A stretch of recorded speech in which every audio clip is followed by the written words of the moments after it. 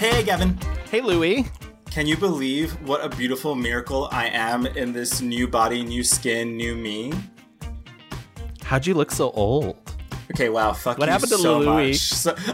What happened to my sweet boy? Yeah. She's gone now. Happy birthday, Louie. It is one day after your birthday. Yes. Look at you, glowing, fresh, young, sweet, supple. Is that? Yeah. Nope, that's entering iffy territory. You can't see my suppleness just yet. That's the lower half of the Zoom call. But hi, everyone. Welcome to the Mixed Reviews. Hi, we are a film podcast where we take a film subject, such as an actor, director, or mini genre, and we give you a full history, and then we talk about what we like, and then maybe what we didn't like so much. Yeah. The reviews, they are mixed. Don't get it twisted. Like, there will be good, there will be bad. Okay, we watch as much as we can in 2 weeks. We dissect, we discuss the conversations we have. Sometimes we read books. Yeah. Sometimes we watch interviews. We read articles. It's crazy. And guess what, Gavin? Sometimes we even bring some friends along for the ride. Oh my goodness, are we not alone? We're not alone right now. Please welcome to the stage. It's the bon vivant of Twitter. It's Liam Gareau. Oh my God. First of all, thank you for incorporating my second language into my intro. That really means a lot to me as a French Canadian. Yes. And it is such a thrill to be here. When I tell you that I'm the most nervous I've ever been, not because you two haven't made me feel anything but the most comfortable, but as we were saying, just as we were diving into this episode, this is big time. This is big time. This is probably going to be the most important work we ever do in our lives. Yes, as gaming. absolutely. And I really need to remind everyone that this is a safe space. We're all vulnerable. We're opening up our hearts, and just remember that our personal feelings about what we're about to talk about are nothing more than that. They're just our feelings. They're not facts. Yes. We have never said that there are any facts on here, okay? Me and Gavin have never said that. And please don't fact check us. Please don't look anything up. Please just accept everything we say as the gospel truth. I like to think that we're taking baby steps. Like we did a Jane Fonda episode. We did a Dolly episode. We did a Cher episode. We got to this, and eventually someday we'll get to a Judy Garland episode, and then it'd be too much for the world. And that is like the climax of the podcast. Me and Gavin will say goodbye, never speak to each other again. We have fulfilled our destinies. This will be like your Fleetwood Mac rumors, and this is going to be the thing that really breaks you up. But then, like, you're going to be tethered together by this incredible collection of material for your entire lives. Yes. You know what I mean? People will always ask us about this episode, but before we get to the meat and potatoes, we do have some old business to attend to. So first, our last episode, which is the one where I sound really bad. I'm so sorry, my good Judies, my good friends. I sound better now, huh? I'm 33. We talked about Robert Rodriguez, and we asked you to go online and vote for your favorite Robert Rodriguez film. It was a close race. We had some naysayers, I would even say, on Twitter, talking some smack, which I appreciate, I encourage, but don't come for me unless I call for you. So here are the results. In last place was Planet Terror with 9%, and then top three was real touch and go. We had Desperado at 28%, Spy Kids at 30%, and then my pick, The Faculty, at 33%. And that's Camp Mama. I was shocked, and not because I don't trust you, Louie. You're valid. Your opinions are valid. But I was not aware of the fan base the Faculty has. And here I was spending the whole episode being like, ugh, Scream with aliens. Whatever. I mean, that's what the girls want. Scream with aliens. I've literally never heard of The Faculty before. Is that not the most insane thing? Oh my God, Liam, you simply must. You simply must. Yeah. Okay. I mean, especially if you're traveling back in the filmography of Jon Stewart. It's a real touchstone. Yes. You know what? Sorry, I think what you meant to say was America's thespian, Jon Stewart. Yes, correct. What you meant to say was America's answer to Sir John Gielgud. Jon Stewart. Yeah. I was also just recently thinking about how Robert Rodriguez gave Lady Gaga her first film credit in Machete, the first Machete. Yes. And and then, because I'm so shooketh that he directed Rain on Me, and I'm like, wow, that relationship really just like solidified. I know. I didn't know that. Yes, Liam, yes. I mean, and that makes sense. Okay. Because Robert Rodriguez, he's like the digital VX master. So he did the digital for technology that got Ariana and Lady Gaga together. Can I blow your mind? Can I blow you a little extra bit of intel that I didn't spill during that episode? Please. He's also directed Confident by Demi Lovato. Wow. Which totally makes sense because that music video is really Michelle Rodriguez featuring Demi Lovato. Yeah, you're not wrong. You're not wrong. All the friends. So he's got some high friends, good places. We want to thank you guys for listening to Robert Rodriguez. We are putting him away. We are moving on. We're closing the book, sending him back to Texas. Yes. And so I guess it's time, guys, to like get into it. Today, I mean, Liam, you let the listeners know, like, why have you gathered us here? You summoned us to speak on this blessed occasion.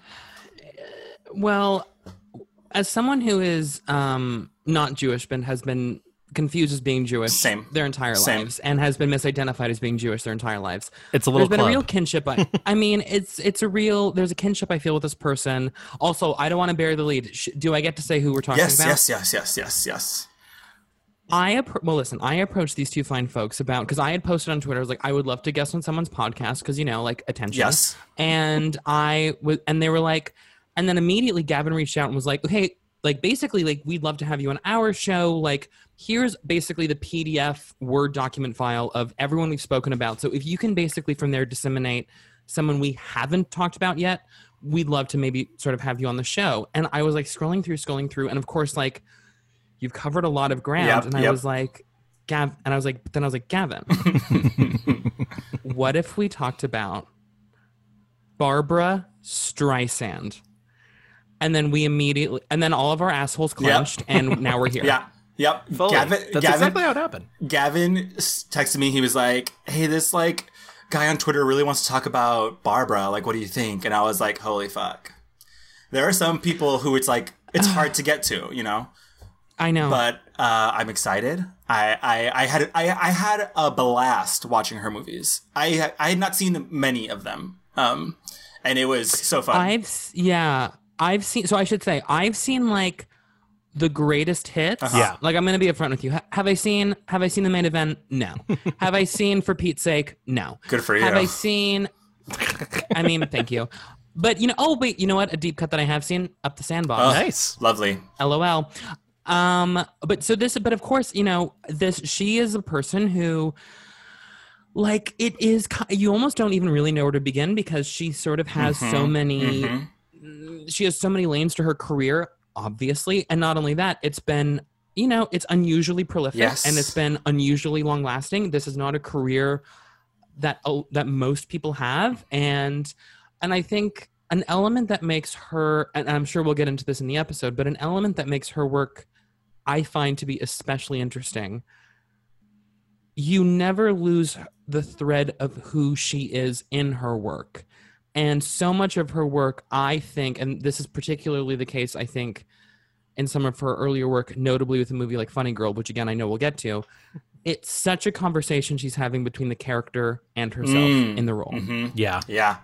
God, I love that. There's so many parallel lines. So all that to say, you have, I mean, listen, I put out the call, you answered, and I'm here on the show, and we are daring to go where no gay men have gone before, and we're going to really break down Barbra. Yeah. And this is our moment. We're going there. Gavin, do you have like any type of connection to Barbra? Like, how did you meet her in your life? Well, my mom is a huge fan. I feel like Barbra occupies like the same sort of share space for my mom, but like sort of the opposite end, where like Cher was like cool and dark and rocky, and Barbra's never. I mean, she obviously had her dalliance with disco in the 70s, but Barbra, I feel like for my mother is more stately and aspirational and more, and it's so funny because I think that she's achieved this sort of status in life that feels untouchable for most people. Absolutely. Like just astronomically rich, but also like very giving. And which the thing that I found most interesting about that in doing this research is she just wants to be seen as a normal person. Yeah. Which is such a about face from I think who she was when she was 18. Oh yeah. And I don't know, but yeah, so I've had Barbra surrounding me my whole life, which is shocking that I'm into men. And so, yeah, I think like just sort of been around that. She to me has always occupied like my rich friend's favorite singer, like my family like really wasn't into her. Like I did not know her, but like once I tested into the rich high school and like all my new friends there, their moms like loved Barbra. Like it was all about Barbra. And I was like, oh my goodness. And I think she does occupy that kooky aunt space, I just watched her like Netflix special and the ending like 5-6 minutes that are dedicated to her dog, and like it's a PowerPoint and she's singing over it and it's like font and it's like for Samantha Streisand Roland, the dog that I've had fucking cloned for the last 40 years. Yes. I also love the like little bit at the very end when she's like our last concert together, and it's like that dog's not performing, lady. I know. Or like as if that dog is like watching from heaven, like, oh yeah, that was our last performance. Wow. But all that to say, I think we all have very special, unique relationships to Barb. What you're saying, then, gentlemen, no more tears. Enough is enough. That's right. It's time to move into our rewind. I can't go on.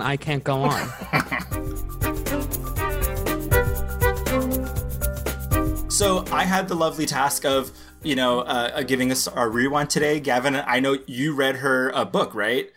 I read one of the books. She has been written about so many times, which is funny because and forgive us if we get something wrong or if we say something out of place. The interesting thing about Barbra Streisand is she notoriously hates doing interviews. Yep. She doesn't want to speak to any biographers. She has been working on her own autobiography since, I want to say, 2015. It was announced in 2017 that it was coming out in 2019. It has still not come out. She talks about it all the time. So any sort of source that we have, and there are a lot of sources, there are a lot of books and everything. I read a book called Hello Gorgeous, which is literally only about 2 years of her life and is 500 pages. Wow. Stop. I had no idea it was that narrow a time frame. Oh, isn't that funny? Oh, yeah. Oh, isn't that funny? It's also crazy, though, because there's an interview that I saw, and they're asking her, it's like the Hollywood Reporter Oscar chat, whatever. And the interviewee is like, or the interviewer, he's asking her all these questions, and she's like, oh, just read my book. Like, she does not want to talk about it. She's like over it. This is the thing about Barbra. Barbra Streisand at her core is also a person who does not truly understand why people are fascinated with her. Mm-hmm. Like, she does not understand why people love her. I think she is like, oh, if they like the movie, that's great. Oh, they like the record, great. She does not understand why people love her. Right. Yeah. And so I think that's why when people have that very fixated attention on her from the point of an interview, I think even now, even though she's been astronomically famous since she was 19. Yeah. I think there's still something in her head where she's like, I don't even know why you guys care. Yeah. I don't know why. Which is so funny because I think personality-wise and sort of armchair psychologist-wise, there is a facet about her that commands attention. That's, even from a little kid, and we're gonna get into it. Sorry, Louis, I know we're stepping all over your rewind, but even as a little kid, she was like, she said she would boss her mother around, or she would tell her how to do her hair or whatnot. Not that she taught her mother how to smoke cigarettes. It would I remember being 10 years old and teaching her how to smoke. I didn't know how to smoke really, but my mother looked funny if she tried, and I said, no, it has to go sort of like that, and I had no discipline. And I think that there is a quality about her that, and I don't think it's a bad thing, and I know she's been sort of labeled as difficult or bossy or whatnot, but I think there is this force within her that's just like, okay, spotlight on me, let's go. And it is worth also acknowledging, I'm going to assume that's also an intensely gendered criticism. I know. So Barbra Joan Streisand was born April 24th, just 4 days before me, in 1942, just a lot of years before me, in Brooklyn, New York. And which is also another funny thing, because when I think of Barbra, she is not the repping Brooklyn girl. She never is that girl. And you will, as we get into it, she's very much like, fuck Brooklyn, I want to get out of here forever.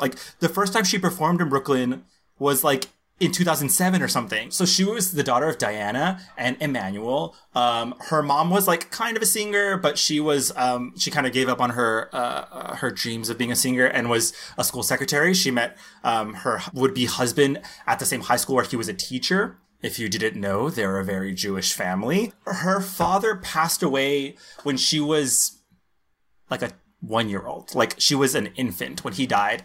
And it was from like a seizure.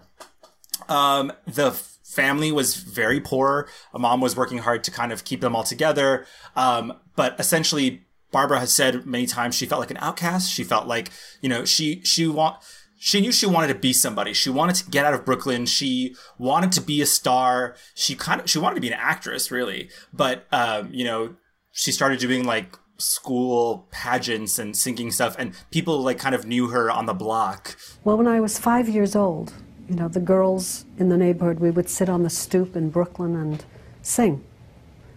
And that was my identity, actually, the girl with the good voice. It was the girl with no father and the good voice. That was who I was. And she really grew up in the shadow of this father who had died, because, you know, everybody would tell her, you know, he was like a scholar, and he was really smart, and he was a generous man. And so it's certainly, I think, something that shaped a longing in her for, you know, this father she never knew and never had. Yeah. And there has to also be an element of this, really quickly to say, when you also don't grow up around the parent that you look like, which I will just also say is my experience, there is something also very, I think, informing about looking around your family and not being able to really see yourself reflected in someone else's eyes. Mm-hmm. That's a really astute point. Yeah. And I mean, and she like hates kind of talking about it, you know, like, and she's not, you know, one to like be like, oh, you know, she's not overflowing with emotion about it, even though you kind of like track that through her art. By the time she was 9, she was already auditioning, you know, for MGM Records. She was trying to like, you know, prove that she could be the star. And her mom was like, no, like, don't do this. And which just fueled her even more to like, she wanted to prove her wrong. Like, I am going to make it. Her first play she ever saw on Broadway was The Diary of Anne Frank. And that is, I mean, like leap a million years ahead. And like the first movie she directs is Yentl. Like she is so, her culture and her Jewishness is so essential to her career and to her life. Yes. But we have to also say that story of why she also was inspired by that is because she literally watched The Diary of Anne Frank. Mm-hmm. I think Barbra Streisand was 14. Yep. And then she goes, I could do that. Yeah. Yep. I'm Jewish. Yes. That's literally what she said. I'm Jewish. I could do that. Yeah. So she was in choir in high school with Neil Diamond. Hello. When she graduated, she was 16, and she said, all right, Mom, I'm fucking out of here. I'm going to Manhattan, and I'm going to do it. I am going to make it. And she was doing random odd jobs. She was kind of homeless for a little while. Yeah. She like started with a place, and then she couldn't afford it, and then she was living with friends, and she would go back home to her mom's for dinner, and yeah. And then she kind of like to get herself really close to the theater world, she began like ushering at theaters. She was working, you know, and there's a great interview where she's like, I made sure no one could see my face because I didn't want them to later see me on stage and recognize me as the girl who was like, you know, handing out flyers or whatever, like taking people to their seats. Program. Yeah, the programs. Yeah. Wow. In 1960, she was an usher at the Lunt-Fontanne Theater for The Sound of Music, and she heard that the casting director was auditioning for more singers. The casting director was like, oh, you can sing, like, you should put that on your resume. She had just been going in to be an actress. Like, she hadn't been, like, going voice first, which is insane. Correct. Because, like, that's what is her golden ticket. And it really was.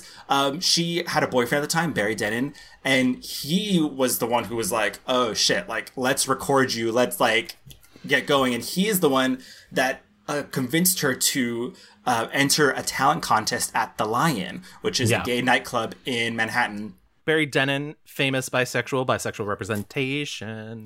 But that's really what sort of ended up ruining their relationship. We'll get into that after the talent show, though.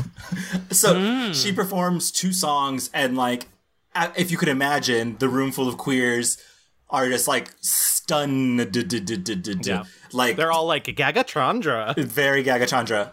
And she won. She won the talent contest, and she, at this moment, is starting to build up, you know, this downtown cabaret life and career. I entered a talent contest at a little joint. Mm-hmm. Where was this engagement? It was at a little place called The Lion. in Greenwich Village.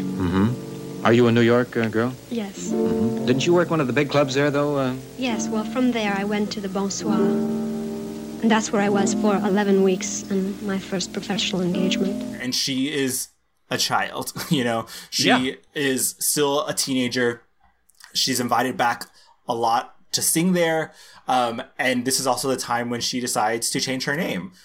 She was getting a lot of pressure from people to change her name, really. I think she says Joni Sands was one of the suggestions. And she's like, no, I'm not going to do that. But she decides just to drop the A from Barbara, the second A, if you will.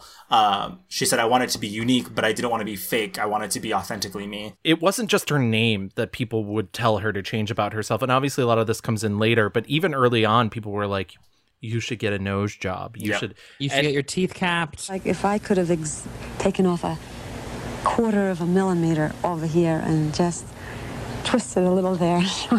But I don't trust that I would come out maybe looking like a funny, nose job, which is worse than what you have. No, I actually like my nose. It's a little big, but you can't have everything. I always like to say we're not really going to talk about somebody's looks, but like we just can't help it. It feels like she goes through life having a lot of people basically telling her she's ugly, which I cannot fathom because she's beautiful. Stunningly beautiful. Yes, she's stunningly beautiful. She's striking. Yeah. She is really striking in the same way. Do you know who actually, I think particularly when this is true when they were younger, you know who she looks a lot alike?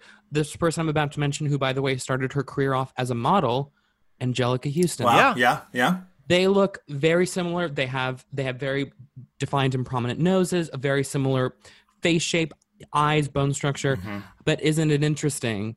I also can't help but wonder if an element of that is also like, well, Angelica Houston gets to look like that. Like, I do wonder, frankly, if it's totally anti-Semitic in some way. Well, so yeah, totally. Like, I think when I was listening to my friend David Odyssey's podcast, and he just did the astrology of Barbara. And he is Jewish, and he had another Jewish friend on, and they were talking. And I think, like, I've seen a lot of interviews where, like, at this time, being Jewish was still, like, an ethnic minority. Like, I think it's kind of hard to even fathom that conversation, like, today, especially, But, like, it was... Well, it would have, by the time her career was up and running, I mean, this was only, 20-some-odd years after the wrapping up of World War II? I mean, this is... Yeah. The Holocaust for so many was a very recent thing, right? And the vestiges of that certainly were not gone. Right. And so having her with this name, with that face, was kind of exoticized. It was, but her voice just like rocked the fucking city. This is also where she develops her signature style, which was brought on by another gay friend of hers, whose name was Bob. And if I could remember his last name, someone's going to correct me, whatever. We'll get a comment about Someone's screaming at the podcast right now. Absolutely. They're like, it's Mackie. No, just kidding. Imagine. If only. Imagine that was who you couldn't remember. But he like gave her signature style, which was 2 pairs of fake eyelashes, the points on the sides of her eyes, the cat eyes, and the fingernails. And those become trademarks for her. And I don't know if you guys notice this, like, she always has long fingernails. It's great. That, I will say, that fingernail thing is maybe not true. The genesis of that is actually, because my understanding, Barbara has said the reason she grew out her fingernails was because her mother wanted her to become a typist. She wanted her to be a secretary. Really? And work in the education system. And then, so her whole thing was like, well, but if I grew my nails long, then I couldn't type. Drama. Either way, I love both those stories. I'm going to take it up with William J. Mann, who wrote Hello, Gorgeous. Both. So at this time, though, she gets to a kind of like a fancier club, the Bonsoir nightclub. She's getting paid. It's like a professional, gig. She's the opening act for, Phyllis Diller. Hello. Yeah. And she had never been to a nightclub until she was like hired to perform there. She starts listening to Billie Holiday, Ethel Waters, Edith Piaf. She's learning because, again, remember, she is a child. She also is realizing that people kind of like her sassy Brooklyn, banter, the witty partay that you literally just like, when we get to Funny Girl, when we get to, her early, a lot of her career, really, all of her movies, she is that girl. She is the one giving the, like, hello, gorgeous. Like that, she realizes this is a personality that I can exploit. And it's like it's her at the concert for George McGovern going like, if I'd known there'd be so many people on either side of me, I would have had my nose fixed. Yeah. Like it's that kind of like, you know. Literally. Yeah. And that's one of the things that's really brilliant about this time too, is that she really starts to push like what people would consider her exoticness. Like she actually went for a period of time to perform in Detroit. Right. And while she was there, she claimed that she was born in Turkey because she was like, whatever, it doesn't matter what people say about me as long as they keep coming to the show. You see, the point was, in those days, everybody said they were a member of the Actors Studio. Right. And everything was so sort of pompous and serious. And I was playing a Jewish secretary. So to say in my bio that I was, from Brooklyn, I grew up in Flatbush, meant nothing. I thought if they thought that I came from Madagascar, reared in Rangoon, I changed it. The next playbill said I was born in Aruba and went to the Yeshiva of Brooklyn. And I said, and my last line was, I am not a member of the Actors Studio. She'd incorporate a lot of Yiddish in between her sets. She'd be like, how do you like my schmata? And stuff like that. And a lot of that really endeared her to people. Some people referred to her as, the voice of an angel and the style of Groucho Marx. That Incredible. Is very funny. Amazing. She's 20 years old now. She's been working the circuit of New York City. She's been on The Tonight Show a couple times. Her first TV appearance, it was on The Tonight Show with Jack Parr, but Orson Bean was the substitute host. Right. And actually, her agent at the time, who was busy stealing her agent at the time, who's actually still currently her agent, was busy stealing her from her previous agent, got her on by basically being like, hey, Orson Bean, I have this girl, why don't you bring her on? She performs Sleeping Bee, and she then goes over and talks with them, and it's her and Phyllis Diller again. Yes, and it's so the banter. Obviously, she's very nervous, but the banter is so funny. The repartee back and forth, and it's just very clear from her very first appearance. Like she's got it. Actually, he clothed me. You see, I'm clothed by the Robinson Furniture Company in Detroit. Holy. You're clothed by the Robinson Furniture? That's a beautiful chair you have on there. I'm the original Castro convertible, movable part. No, really, the first dress I wore is upholstery material, you see, and he gives it to me. Is that upholstery material you have on there This now? one is not. No, that's this sprayed one. on. Oh, that other dress, the red one. Oh. You're all heart, Phyllis. You're right. That's why I'm shaped this way. Thanks for feeding me the line, sweetie. She was already full of it. She was ready. Yeah. She would have killed in Snatch Game. So, I'm moving forward a little bit, but she... her big kind of Broadway break is she auditions for a new musical called I Can Get It For You Wholesale. And she meets Elliot Gould, who's playing the lead. Pictures of Elliot Gould when he was younger. Jesus Christ. Literally hit me with your car. Yeah. Like, truly. He so fucking smooth, by the way, too. He called her after the first rehearsal just to tell her how great she was, and she assumed that this was something that he was doing with everybody, so she asked later, and they were like, no. No, he just wants you. He wants to fuck you. Yeah, hi.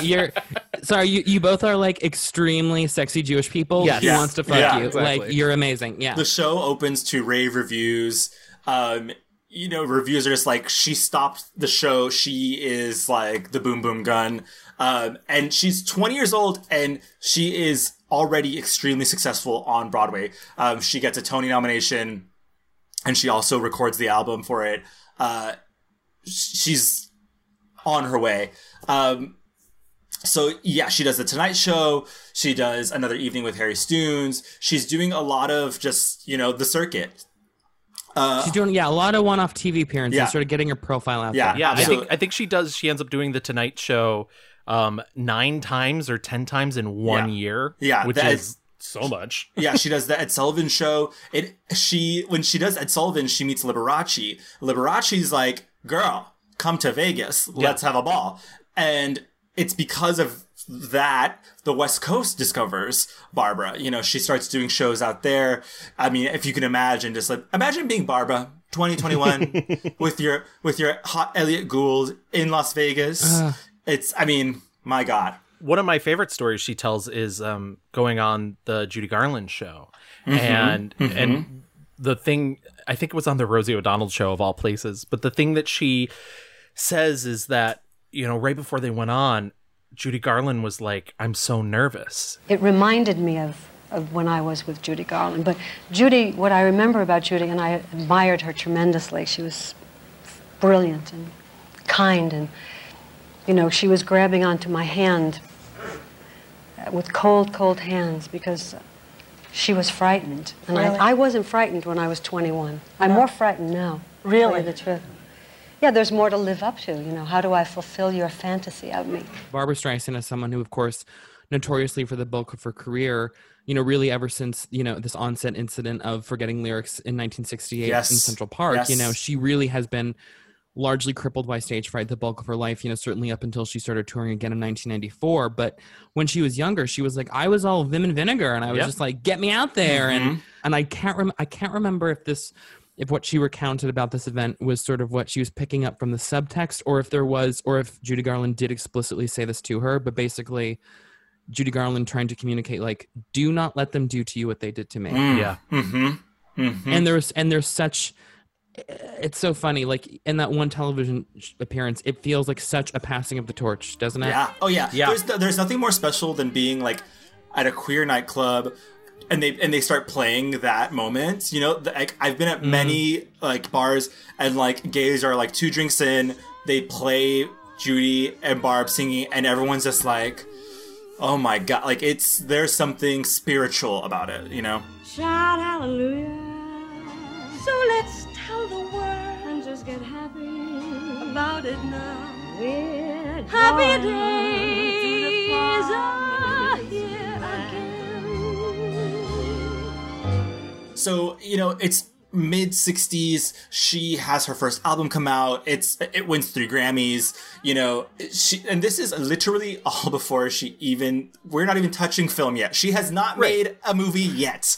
And that's exactly what you said earlier. Singing is a means to an end for her. As she said several times, she sang just so that she could act. Yes. She is the actor who sings. That was always her MO. Yes. I didn't necessarily want to be a singer. I did want to be an actress.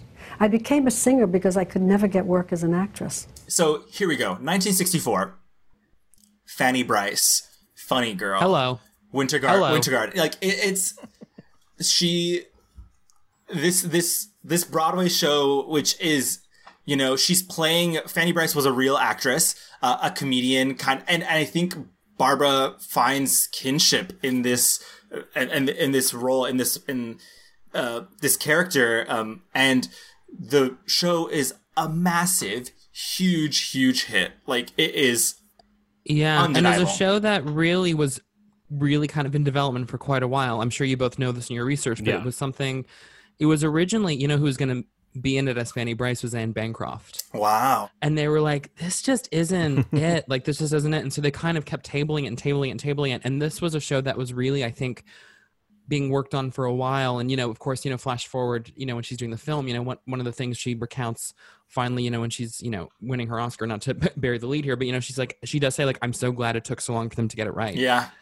Because, you know, it's like, then it was sort of like this incredible, like, it was the perfect opportunity, the perfect like moment, perfect timing in 1964 that, you know, she'd be on the scene and they were looking for her, basically. Right. And I think that like is a very, you'll see that a lot through her career. Like she's been wanting to like make this gypsy movie forever, but like if it's not right, it's not right, and she's not going to do it.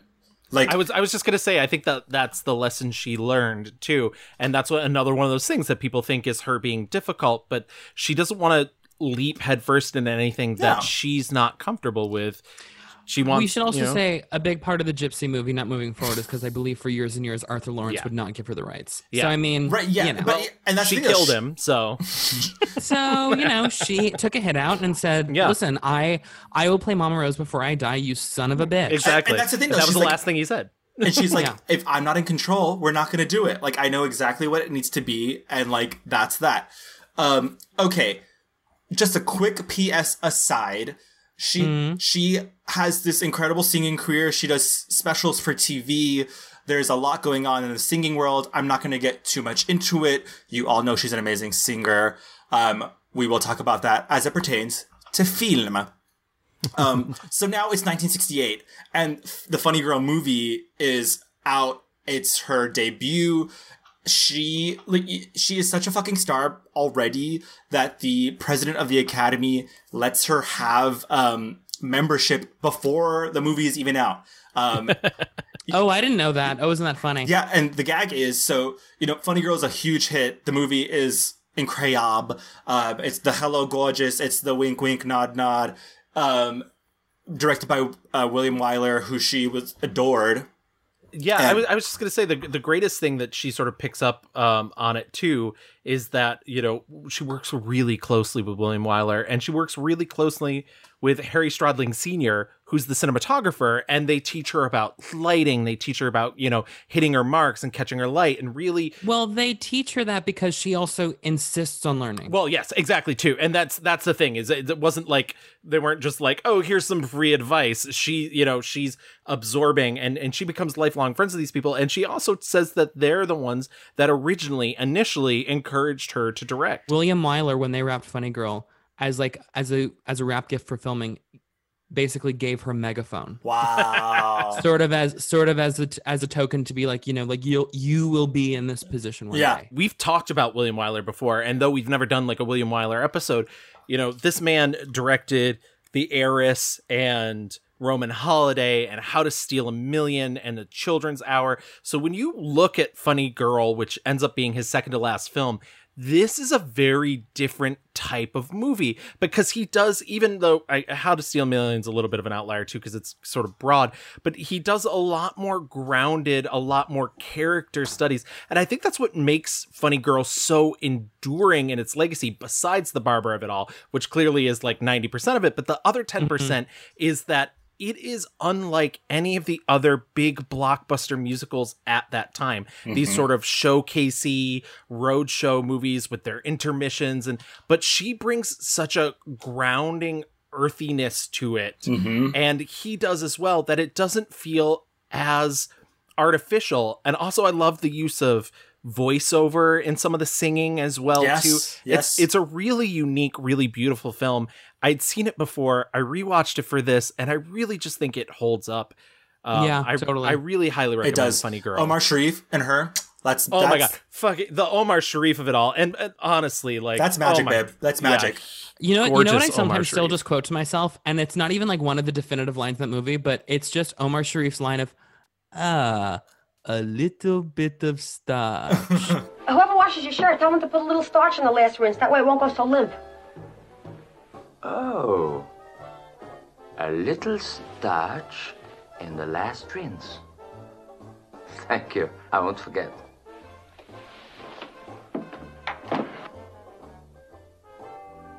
Nicky Onstein, Nicky Onstein, I'll never see him again. That year, there was a tie for Best Actress. She ties with Katharine Hepburn. As I mentioned before, the Academy allows her to vote.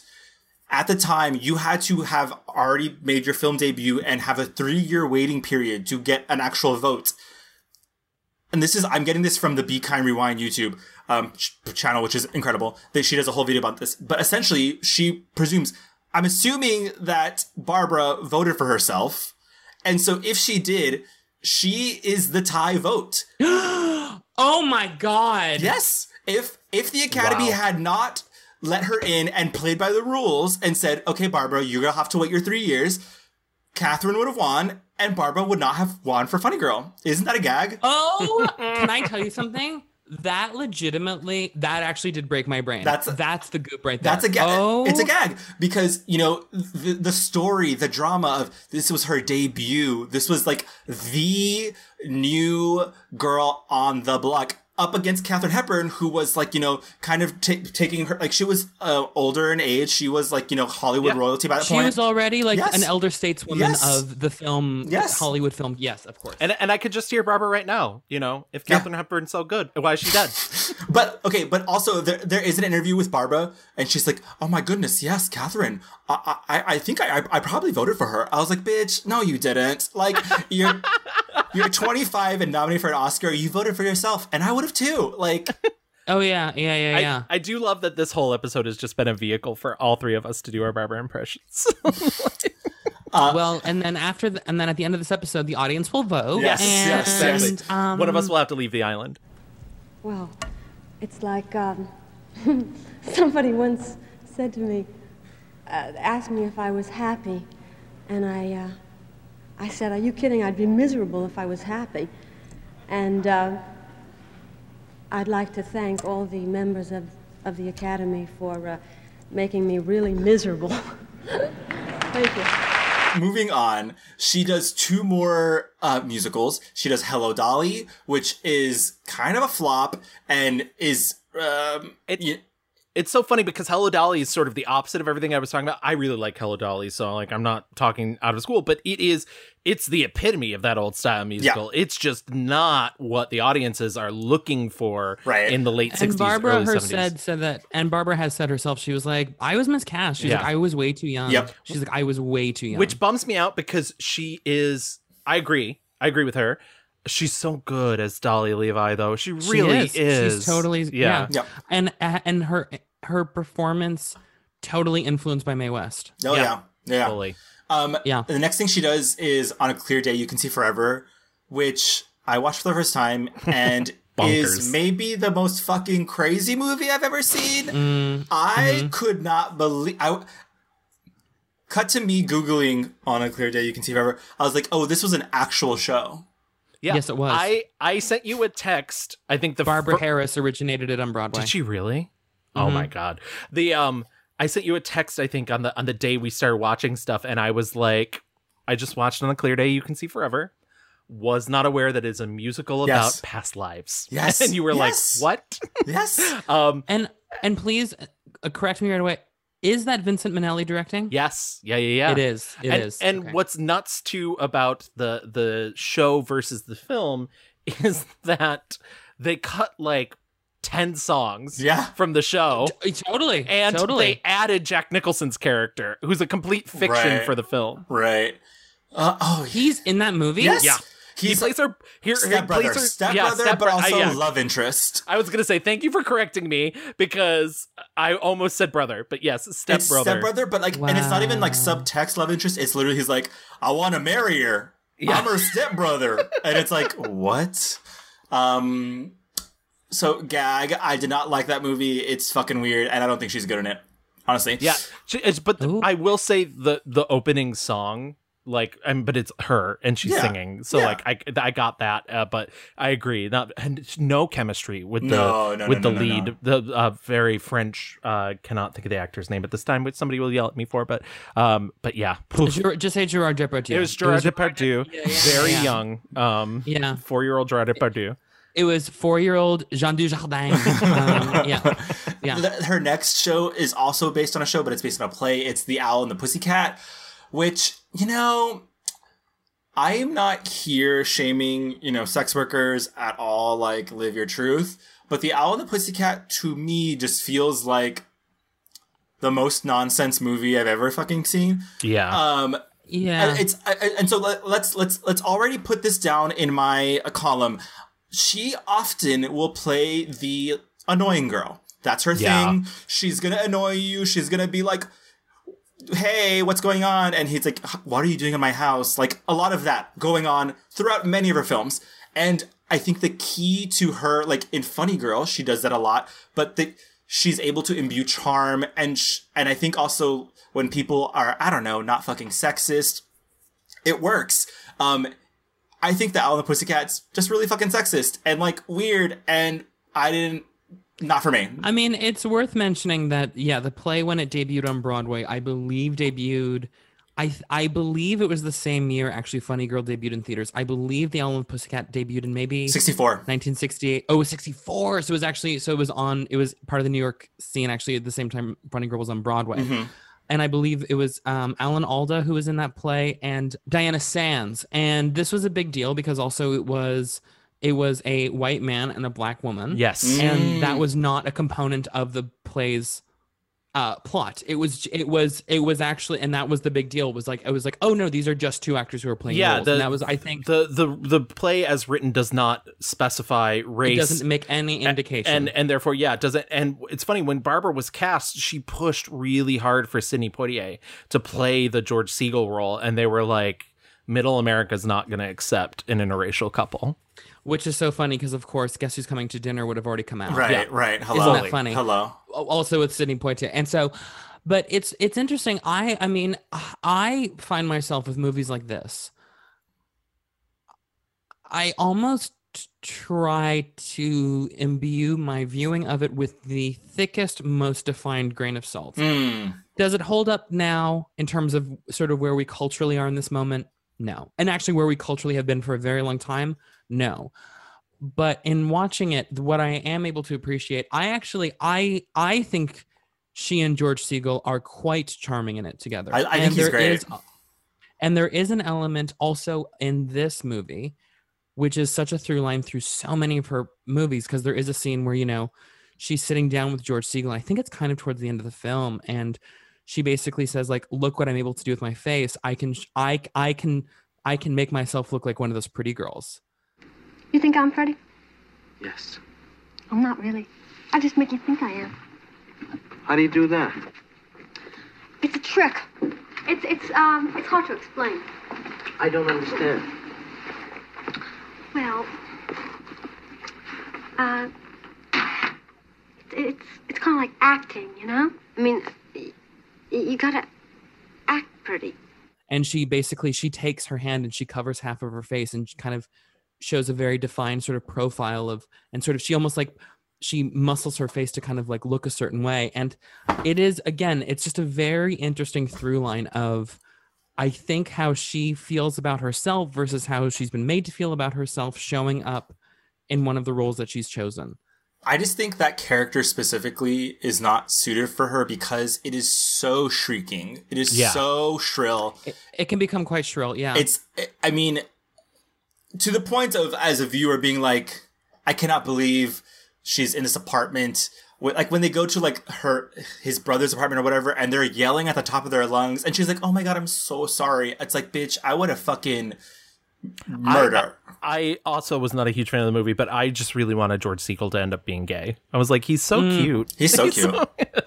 He's so cute. R.I.P. George Segal. Yeah. So 72, she does What's Up, Doc, which is a screwball comedy, and it is just, I don't know, the most fun ever. Ryan O'Neal is, I don't know, the hottest man alive. Yeah, it sucks that he's awful in real life. Yeah, because I figured.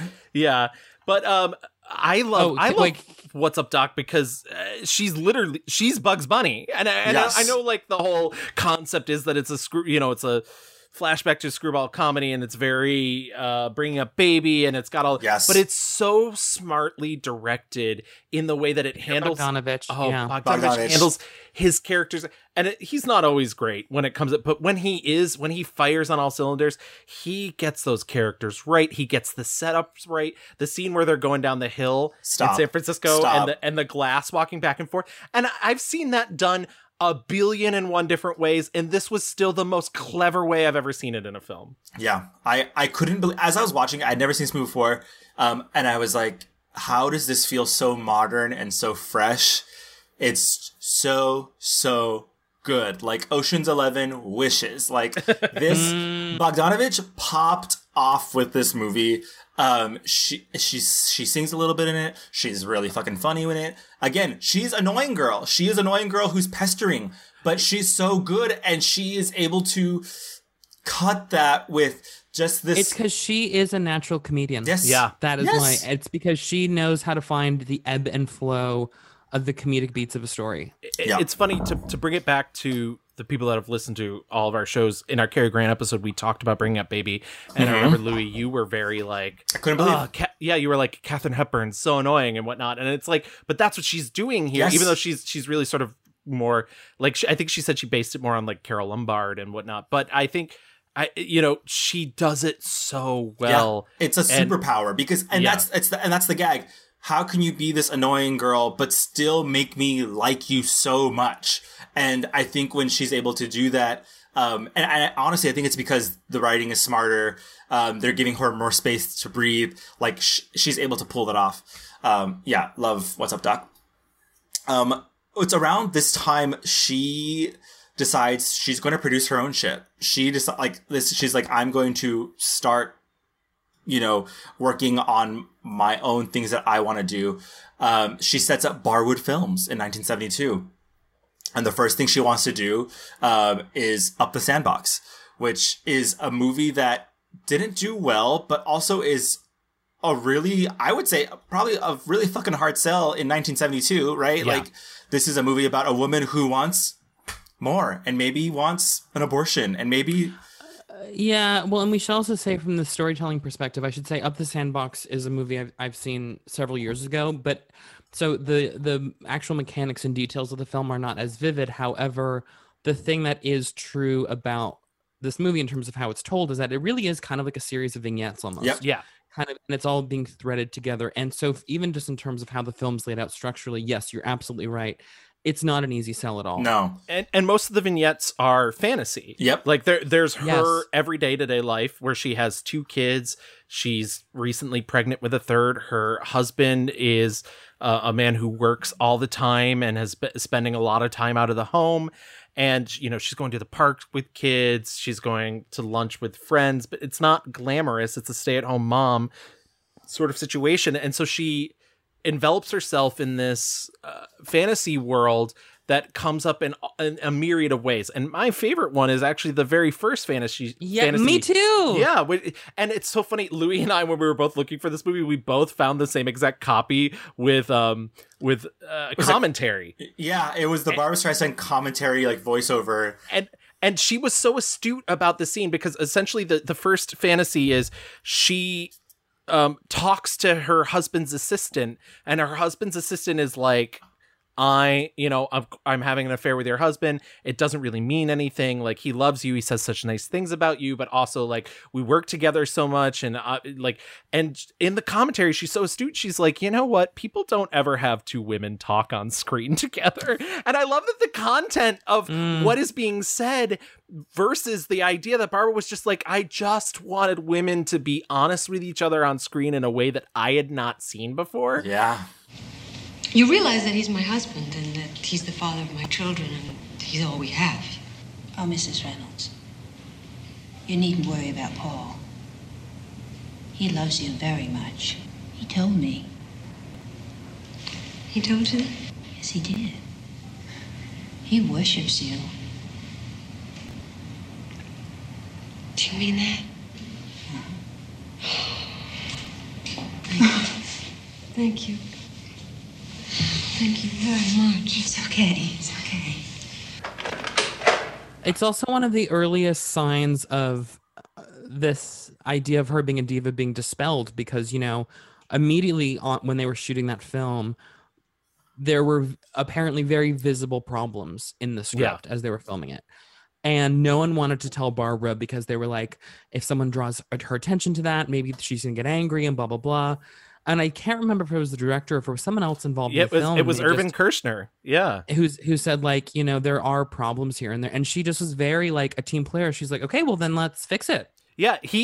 Let's try and work it out. He flat out told her, he's like, your people told me not to tell you that I perceived problems. And she was like, that's ridiculous. If there's problems, we should fix it. And then he, 7 years later goes on to work with the big diva Darth Vader. So it's the same thing. Diva. What happens next after Up in the Sandbox? Oh, I mean, God, we talked about this movie in our Robert Redford episode. 1973 is The Way We Were. Gorge. Yeah. I want to say this. 2 people have never been more attractive in a movie than Barbra Streisand and Robert Redford in The Way We Were. Mm-hmm. Oh my God. Yep. Also another example of like Barbara feeling like she's the smart and talented, but not as one of the pretty girls. Yep. And here she feels like, oh my God, I'm with like this golden retriever of a man. Mm-hmm. Like, how is this even possible? This all-American God. Oh my God. Yeah, it's so oh my God. It's so good. I remember watching this for the Robert Redford episode and being just like swept away. This is a movie that is like wraps you up and just like takes you on this romantic voyage across time and space of emotions and like their personalities, like, you know, jobs. It's a very adult movie, but like it's such a human movie, you know. And you would think on paper not an easy sell either, because if you actually break down the elements of that movie, it's like political. Well, it's a love story that's a drama that's also political, correct? Yeah. But it's not. It's small p political. It's not capital P political. Right. It's very much about how I think the political current of the world sort of seeps into people's lives and then does really affect people's relationships. Mm-hmm. Mm-hmm. The only negative thing I will say about the film comes from the fact that apparently Arthur Lawrence wrote Katie Morofsky's character as the central character, and it was Sidney Pollack who decided to beef up Redford's role and really make it a two-hander. And he like apparently kept Arthur Lawrence away from Robert Redford, so like they wouldn't be able to communicate about this character, which I still think the movie's fantastic. I don't think it really hurts the movie at all, but I do think it's interesting that there is a version of this film that Arthur Lawrence was like, we need a Jewish American hero, a female Jewish American hero that we've never seen before on film. And unfortunately, it's gone. But you know something, except for to say, I think it's really good that the Robert Redford, I mean, I suppose it's impossible for me not to speak from a bias because we only know the movie as it exists, and the movie as it exists is wonderful. But it actually, if you think about it, is a very interesting look at privilege, because what she also discusses and says to Robert Redford's character, and I'm not going to be able to deliver a verbatim quote, but basically this idea of like, and I think this is also something that really landed with Robert Redford as a person, is this idea that like, you are someone who the world, I think, we think is just given everything. And here you are, this person who doesn't really try, and actually, even in not trying, you're this like incredible writer, and you've kind of just had things given to you in a way. And what does that, and do you not know what it actually feels like to really work for something and fight for something, right? Like, and then of course, coming from her, where, you know, one of the first sequences we see in the film is of course her trying to sort of conduct this like speech, this kind of rally happening in the school. And, you know, I think actually the film really does benefit from that sort of dual point of view, I suppose, and that back and forth, because really where those characters come from in their lives, it's like, where one character zigs, the other one so perfectly zags. Yeah, absolutely. But like also having that like the love that like kind of is able to abridge, you know, those zigs and zags. Why can't I have you? Why? Because you push too hard. Every damn minute. I mean, we don't... There's no time ever to just relax and enjoy living. Everything's too serious to be so serious. If I push too hard, it's because I want things to be better. I want us to be better. I want you to be better. Sure, I make waves. I mean, you have to, and I'll keep making them until you're every wonderful thing you should be and will be. You'll never find anyone as good for you as I am, to believe in you as much as I do or love you as much. I know that. Well, then why? Moving forward, we have 1974, For Pete's Sake, which is meh. 1970. Except for to say, just really quickly, but she is very funny in it. Like the clips that I've seen, she is very funny. She has the best line in the movie. There's a scene where a bunch of cows get loose in Brooklyn, and she's like, "You won't know where you're going." It's Brooklyn. That is. Oh my God! Sorry, I just let out my Phyllis Diller laugh, but yes, that is very funny. 1975. I had no idea that there was a sequel to Funny Girl, but there in fact is. It's called Funny Lady. The first time I saw Funny Lady, I actually did a double feature of Funny Lady and Funny Girl and Funny Lady.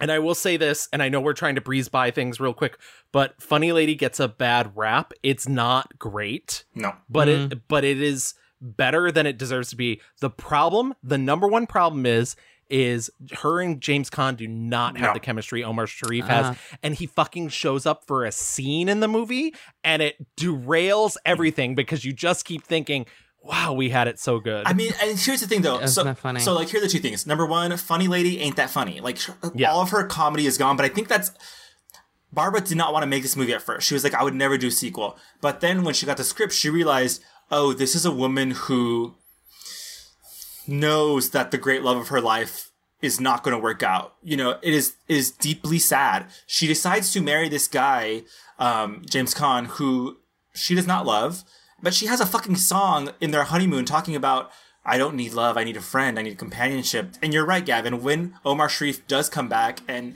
the whole thing is like, he needed money. You know, he was a gambler, he married a rich lady, and now coming back, he's like, I can divorce her and I'll be fine. I'll have enough money for both of us. Let's do the thing.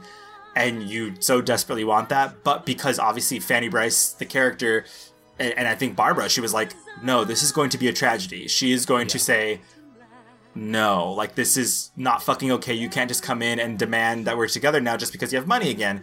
And the fucking thing ends with her just kind of like, life will go on. I will keep singing and I'll be married to this guy who I don't love. And that's it. And so Funny Girl is so good because there are she's younger, she's bright, she has those funny moments, even though there is some heartbreak in there.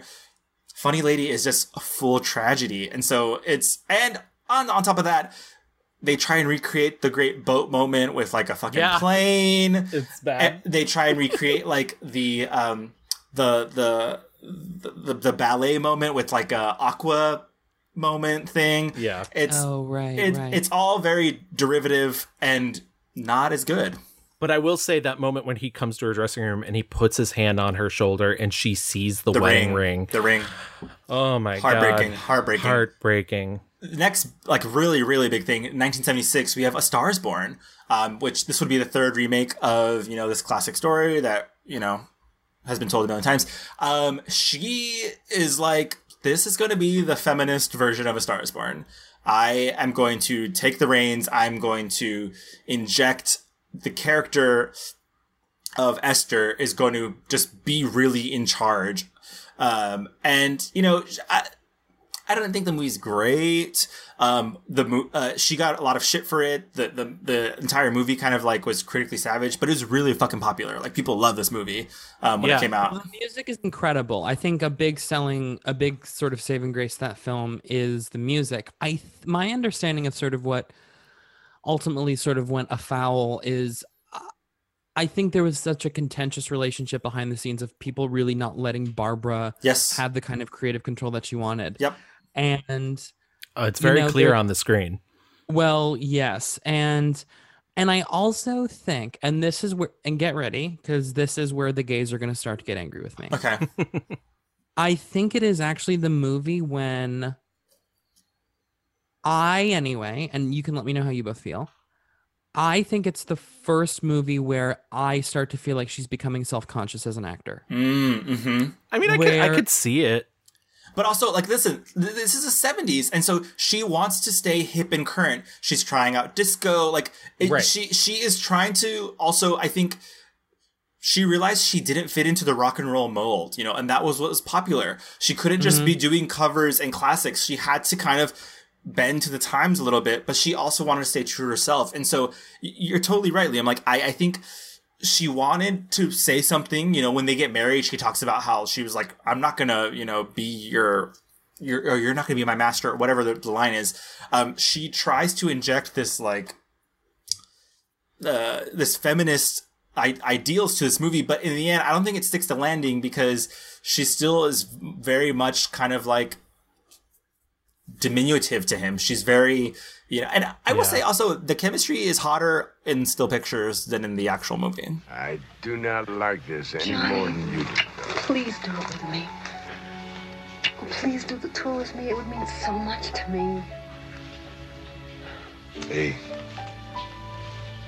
you're charming. You got a sweet little ass, but I ain't going to. Look, either you do this tour with me or goddamn it, I won't do it. I'll stay home and bake bread and we'll get fat and our teeth will fall out. You're just great, Esther. Because you're so good in the kitchen. Yeah, 100%. And I love him, but I also think it's worth mentioning, in terms of like the behind the scenes private life stuff, you know, in 71, she divorces Elliot Gould. They have a kid together, Jason Gould, who will go on to play her son in The Prince of Tides. But, you know, she starts after a brief dalliance with Canadian Prime Minister Pierre Trudeau. Can you believe? What the fuck? Hello. What the fuck? My understanding is that it really was only one date. Oh, okay. But I mean, but still, I mean, if I ever went on a date with Barbra Streisand, it's literally the only thing I would talk about. I was going to say it's the only. Yeah. By the way, this one time, no question. But in 73, she starts a relationship with John Peters, who's a hairdresser but also a producer. He becomes her manager and a producer with her, and they start working together. And for the other thing that I've heard is like he's quite famously very brash and very like, I want things my way. And I'm sure that caused quite a tension as well during the creation of A Star Is Born, since he was working on it with her. Yeah, I mean, she co-produced it. I mean, in the credits, it says like her costumes are like provided by Miss Streisand. Like provided by Miss Streisand's wardrobe, by the way. Yeah. But was John Peters also kind of the person who informed Warren Beatty's character in Shampoo? Yes, correct. Wow. That is correct. Okay. Wow. Yeah. So the movie is like kind of bungled, but like commercially very successful. Yeah. You know, on her singing side of her career, she's popping off with Donna Summer. Like it's all good. 1979, she makes the main event, which is her reteaming with Ryan O'Neal. This movie sucks. Let's talk about it later. In 1981, she does All Night Long, which again, kind of like a flop. All Night Long is a huge miscalculation because it's really meant to be this very small film, and it's meant to be like a very Marilyn Monroe-esque thing, and her... Yes, it's weird. And here's the thing. I think both of these movies, you know, she's just coming off of this like, I'm a woman, feminism, we're going to do the thing. And then in both of them, she is playing women who largely don't have agency, or if they do, they are presented as such like, what, this, my actual asshole on screen? Like, how dare you stare at it? Like, it's so antithetical to the ethos that Barbra publicly and personally was, you know, presenting. And it feels just wrong. It feels like, you know, why is she here? What is she doing? And also, by this time, Ryan O'Neal, no. But then, she, for the longest time, was trying to get the movie Yentl made. Since, like, 1968. Yeah. Every studio said no. And because she said, no, I want to not only star, I want to write, I want to direct, I want to produce. I want to do it all. And no one said yes until Orion Pictures said, fine, girl, we'll give you $14 million. Get to it. Also, such a hard sell where it's like, so you want to do a historical drama about like Jewish people? Oh, but by the way, it's a musical. Yeah. Well, I was going to say that was actually ended up having to be part of the selling point, because initially she was like, I want to do this historical drama about a woman who pretends to be a man in Jew, you know, in this conservative Jewish, and they were like, I don't know, and she's like, well, what if I sang? They were like, you know what? I forgot. Right. And they were like, okay. So, you know, 1983 is when Yentl comes out, and, you know, no one had any expectations for Yentl. And I think even today, like, people will say it's ridiculous. You know, clearly Yentl, she's pretending to be a boy, looks like Barbra. She looks like just like a gorgeous pixie haircut. But the movie, you know, she ends up getting tons of praise and accolades. And what's even wild, that, you know, as I was doing research, I realized, you know, people were not giving her her due for all the work she was doing. You know, they knew she directed, they knew she was acting in it, but people were like so hesitant to be like, oh yeah, she wrote, you know, or was part of the writing team that put Yentl together. And it's really fucked up. And I think even going forward, as we see, you know, her movies that she's directing start getting lots and lots of nominations for lots of awards, but never, you know, really giving her due for directing. Yeah. I want to say this about Yentl. It was when she was, I believe they filmed this, I believe in England, or it was also largely a very English crew, or anyway. The reason why England is sticking out is because I believe it was the entire cast and crew penned a letter to the British media. And basically they all co-signed on it saying like, we would like to just tell you how wonderful an experience it was to work for Barbra Streisand. Wow. It was a pleasure to be directed by her. We thought she was an incredible person on set. Like, and this was all in the interest of dispelling, like, she's awful, she's blah, blah, blah, blah, blah, blah. And they wouldn't print it. Wow. And they would not print it because it's like, because it's bad news, or it's not bad news, right? So it doesn't sell. And that also, it doesn't help to support the narrative that they want to push about it, right? Right. I mean, in the end, none of that matters because according to the Academy Awards, it directed itself. Right. So. Right. It doesn't get, she doesn't get nominated for Best Picture, Actress, or Director. Has 5 nominations, though. The music's gorgeous. Mandy Patinkin, famous curmudgeon, is so hot in this movie as well.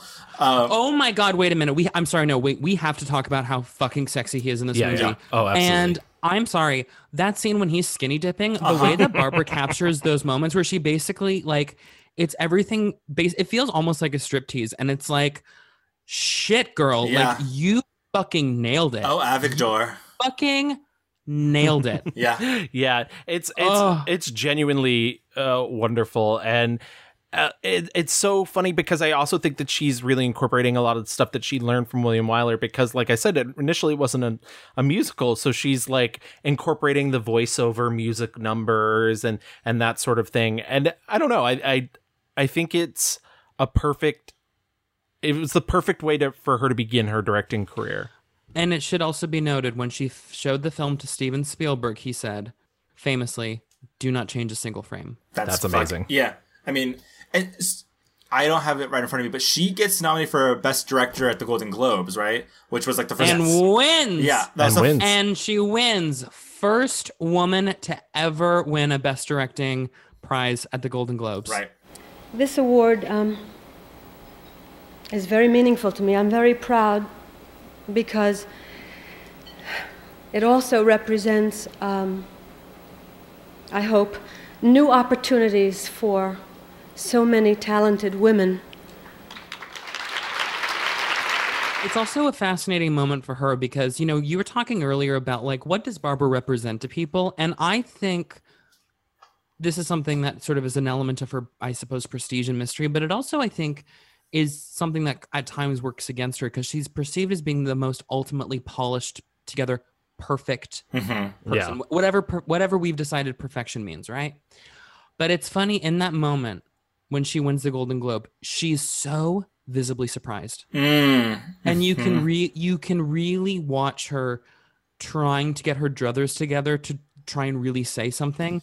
And there actually are a few false starts in her speech because she keeps needing to sort of compose herself because you can just tell, like, she cannot believe it. Right. And I think she can't believe it. A lot of Hollywood now, like, they don't really, like, care. Like, they don't respect the, like, I mean, she has such adoration and care for, like, all of it. All of it is important to her, and she's going to act like it, and she expects you to act like it.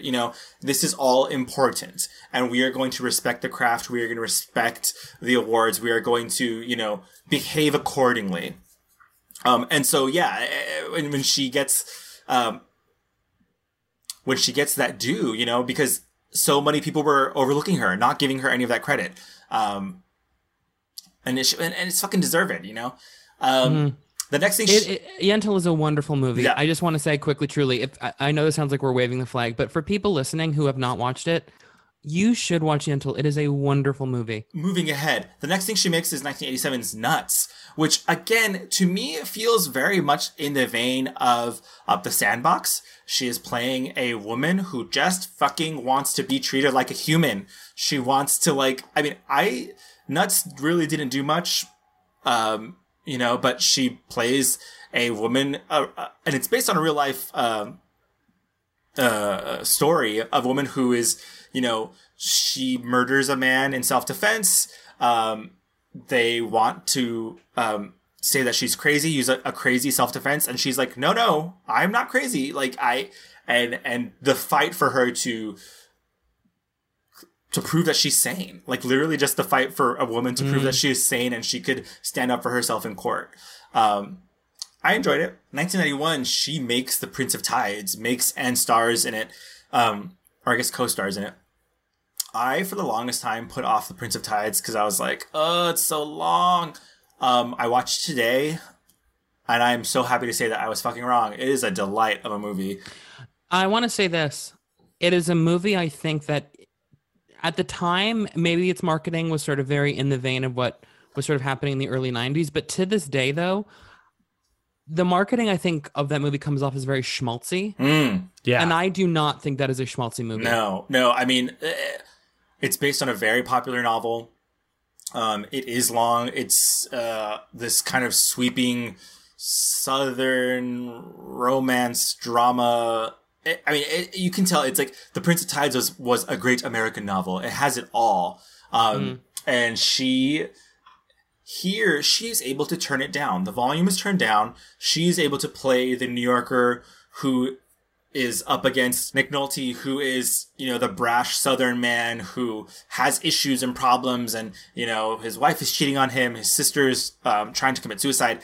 All this is going on. And she gets to kind of like lay back and just slowly pull the emotion out of him. Yeah. That scene when she's just like holding him and he tells you like the big twist or the big secret. And this movie is fucking like 30 years old and I was just like shaken. And it's a very classic of that time. I was like, this is Oscar bait, mama. And I ate it up. The thing that she does specifically in that scene where he tells her his truth, which, by the way, I saw this movie as a kid, once again, because my mother loved Barbra Streisand, and that scene, the flashbacks, fucking scarred me. Yeah. No. Not for children. Not for children. Nope. Wrong age. But she does this thing where she's trying to be so professional and she's clearly getting emotional, but she's holding it deep inside. And it's amazing to watch because it's very controlled, and I'm trying to imagine being both a person who is trying to inhabit that space as an actor and also being the director of that scene, and it feels impossible. And I don't even love the movie as much as you do, Louis. I think it's kind of a weird movie, but she's so good and so measured in her role. I definitely think it's one of my favorite of her performances. How old was Savannah when this happened? 13.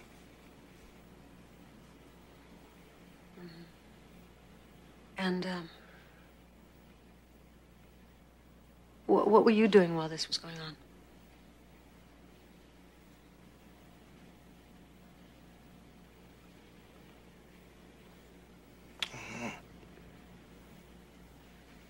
You don't know? Maybe you ran for help? No. Why not? I don't know.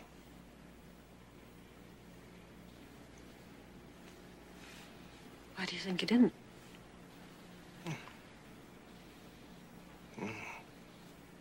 Just 'cause. That's a child's answer, Tom. She directs this movie. Also, famously, was very hard for her to like kind of get the rights, prove like, yes, I'm the person to make this movie. Like we mentioned earlier, her son Jason Gould plays her son in this movie. Again, nominated for a billion things except for Best Director. This is kind of a thing that continues, and like it directed itself. It does get nominated for Best Picture, but no director.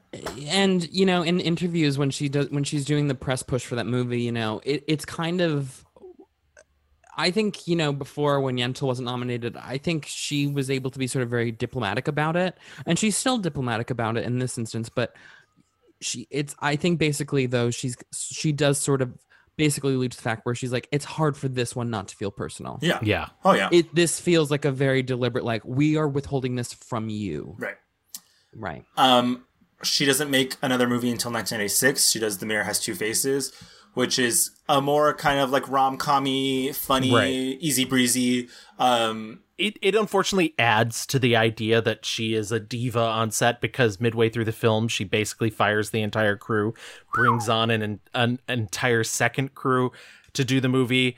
I mean, honestly, like, if they're not getting it, like, men fire their DP all the time. I don't I fully don't get why that would like get her painted, but you know, that's the reality. That's the fucking patriarchy we live in. And I get it. It doesn't look great when you fire your crew, but honestly, there are men that have gotten away with doing so much worse while making a film. Language gives us an insight into the different ways men and women are perceived. A man is commanding while a woman is demanding. He's assertive. She's aggressive. He strategizes, but she manipulates. He shows leadership while she's called controlling.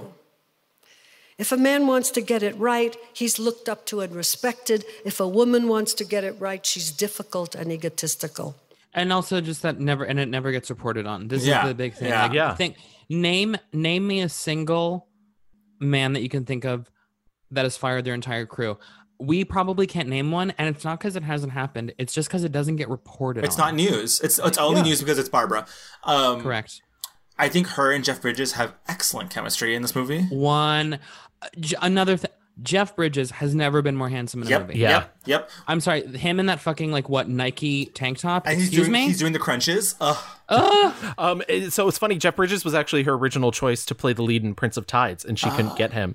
And so I love that. Funny? I love that she was able to get him back. I do want to give a shout out, by the way. Somebody mentioned on our Twitter, they were like, "Oh, thank God, this will give you a chance to talk about Mimi Rogers." And I do want to say, I agree. Mimi Rogers is perfect casting to play Barbra's sister. So. I think this movie is like doing the work to kind of deconstruct romantic comedies. Yes, and that seems to be the goal, right? And I think it actually does really well. Like, I think it totally succeeds. Yeah, it's not shocking to me that this movie is in. And once again, I don't think it's a perfect film, but I think it totally deserves its place in the Criterion Collection. Like it's absolutely doing the thing that people want from these movies, where it looks at it and is like, okay, we're not going to do the thing that maybe you necessarily think of. One of the most can I real quick? I know we're running along. One of the most brilliant things in the movie is she had some difficulty directing Lauren Bacall, very classic actress, and so they were doing this scene over and over again, and finally she told the cameras to keep rolling, and that part in the movie when she asks Lauren Bacall what it's like to be beautiful, she is not talking to Lauren Bacall as her character, and Lauren Bacall's not talking to her as her daughter. They are talking actor to actor, but it works so well. Well, because if I'm not mistaken, the conversation that actually is captured, the sequencing of events is, she's not getting that moment, because I think Lauren Bacall is really kind of playing it up. Yeah. And she keeps trying to she's like, I want you to really bring it down. And she's not.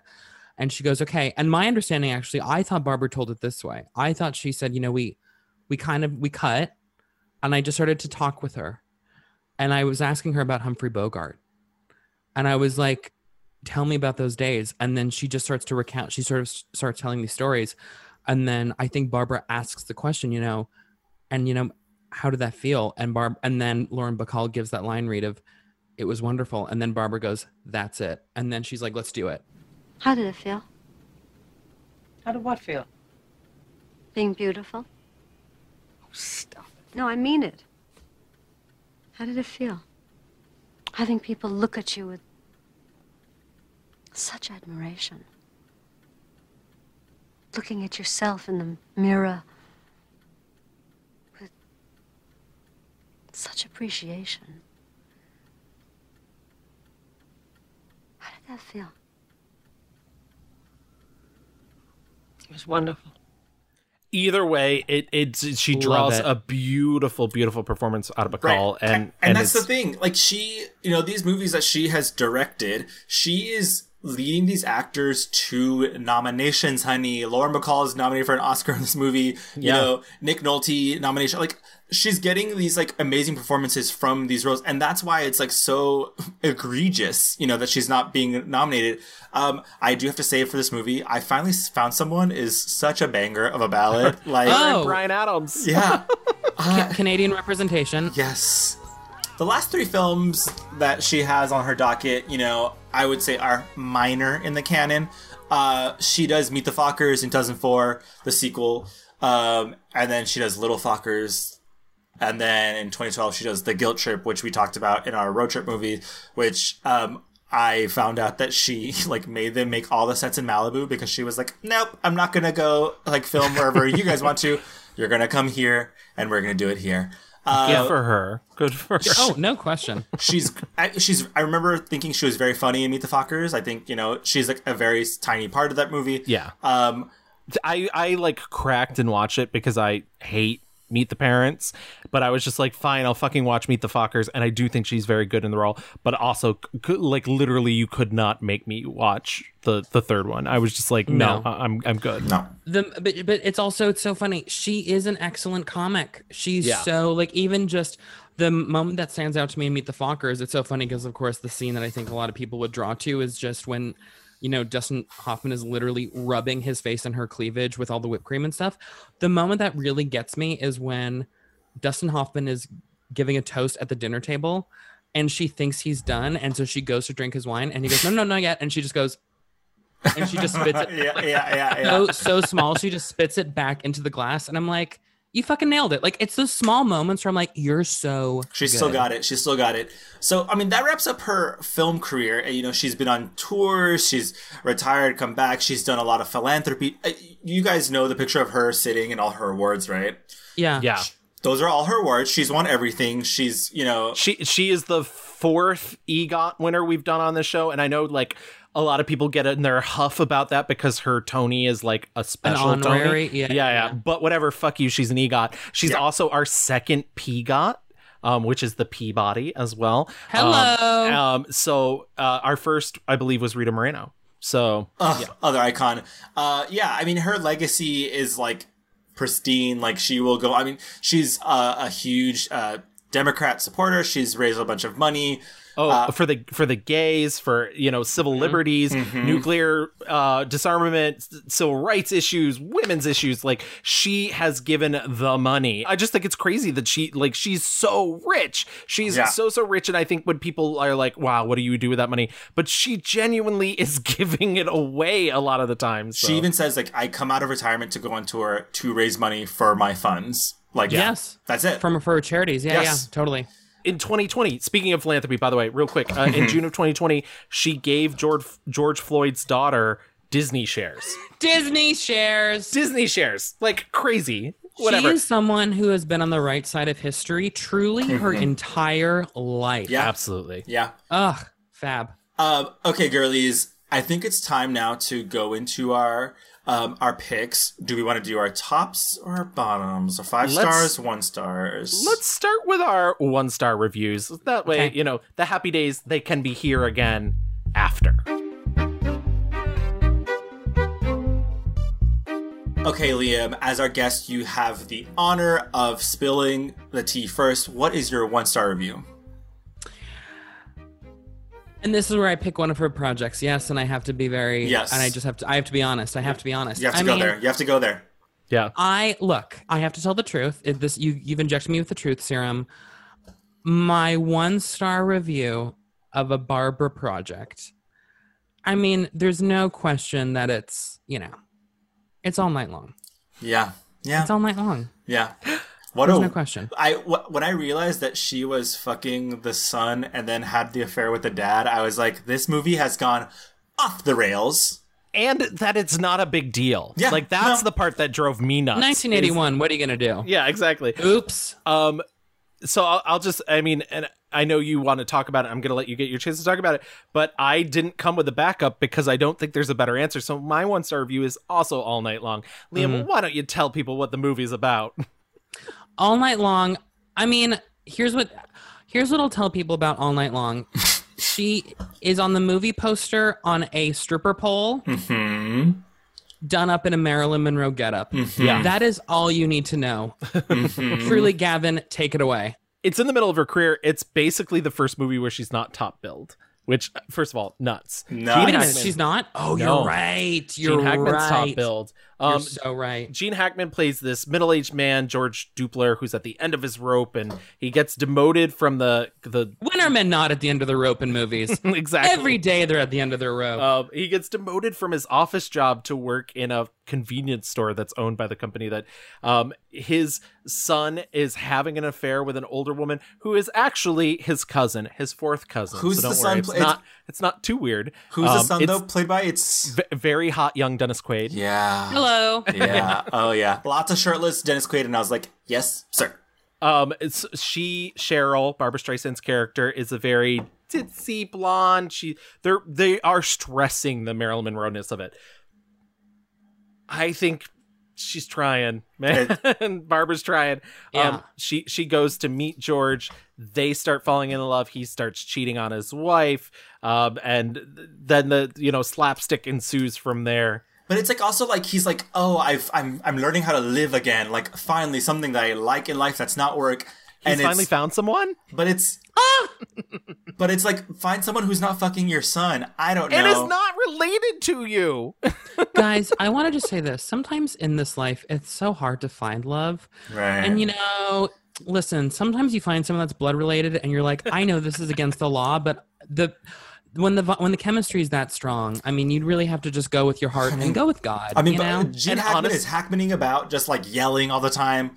Ugh. No question. Honestly, when I watched it, I was like, okay, well, at least we're gonna find out that like she's fourth cousin through marriage or something. No, and then there's a fucking family reunion towards the end of the movie, and I was just like, I was like, I hate this. I hate all of this. Yeah. You write music? Oh, sure. What kind? Oh, all kinds. Country, Hawaiian, gospel.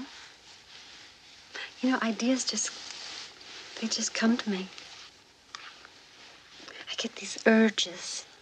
I guess it just leaves you, Louis. Yeah. I mean, this is your time to shine. Okay, so mine is 79's Main Event. A good choice. Also a great choice. Also a wonderful choice.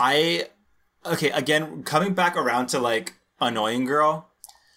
This movie is about a perfumier, whatever person who makes perfumes. Turns out she's actually really fucking broke. Her manager steals all her money. The only thing she has left to her name is the contract to a fighter.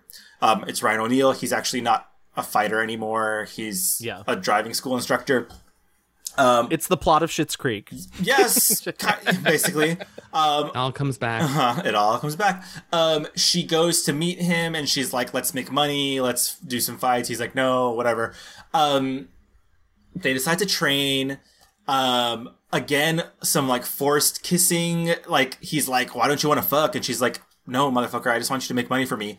But then during fights, she's like, hey, look over here. Look at me while I'm talking to you. Come on, you should be hitting him. I was like, in what fucking world? And then the gaggerini of it all is like there's a training montage and she's wearing like the tiniest little shorts that she's wearing on the poster cover. And she's like bending over gratuitously. Like you can see all of her goodies. And it's and then she's like, why are you looking? It's insanity. I all the magic of What's Up, Doc, as if it never happened. Right. Ryan O'Neal is not charming, not fun, not cute. Barbara has her permed hair. It's just not a all around not great moment for her. There's that scene towards the end of the movie where they're like in bed together and he's basically like, where I come from, the men own the women. Yeah. And she's like not pushing back about it. And I was just like, what is happening? A lot of also like, she's like, oh, I gotta stay in the cabin with all these men. And they shoot it as if like she walks in the room and all the men are just like fucking, I don't know, oogling and just like drooling all over her. Like they cannot contain themselves. I'm like, is this straight people? Like, is this straight culture? Like, yeah. Like, I hate. It's just you open the door. Oh, sorry about my boner. Yeah, exactly. It's a lot of that. Yeah. Woman. They literally have to take a man physically out of the cabin because he says, I can't take it anymore, as if he's about to like go and rape her. Yeah. And I'm like, what the fuck? I don't understand. If I did have a backup, it would be the Main Event. And it's so funny because our former guest, Dan Mecca, who did our Jane Fonda episode with us, when he found out we were doing a Barbra Streisand episode, first of all was like, oh, you probably already have a guest. but also was like, the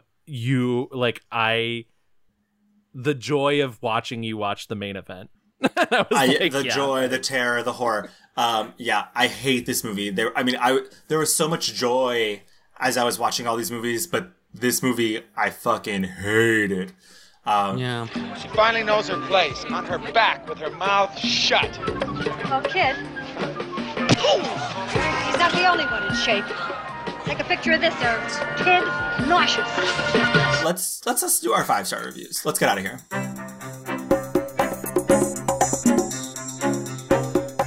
Liam, back to you, gal. I mean, I'm gonna say, I feel like maybe everyone's really prepared for me to pick Funny Girl, but my 5-star really is Yentl. Wow. I think it is a better movie than Funny Girl, and I actually think it's the best performance she's ever given. It's funny, you watch her when she's playing Anshul, right, the boy. Mm-hmm. Yeah.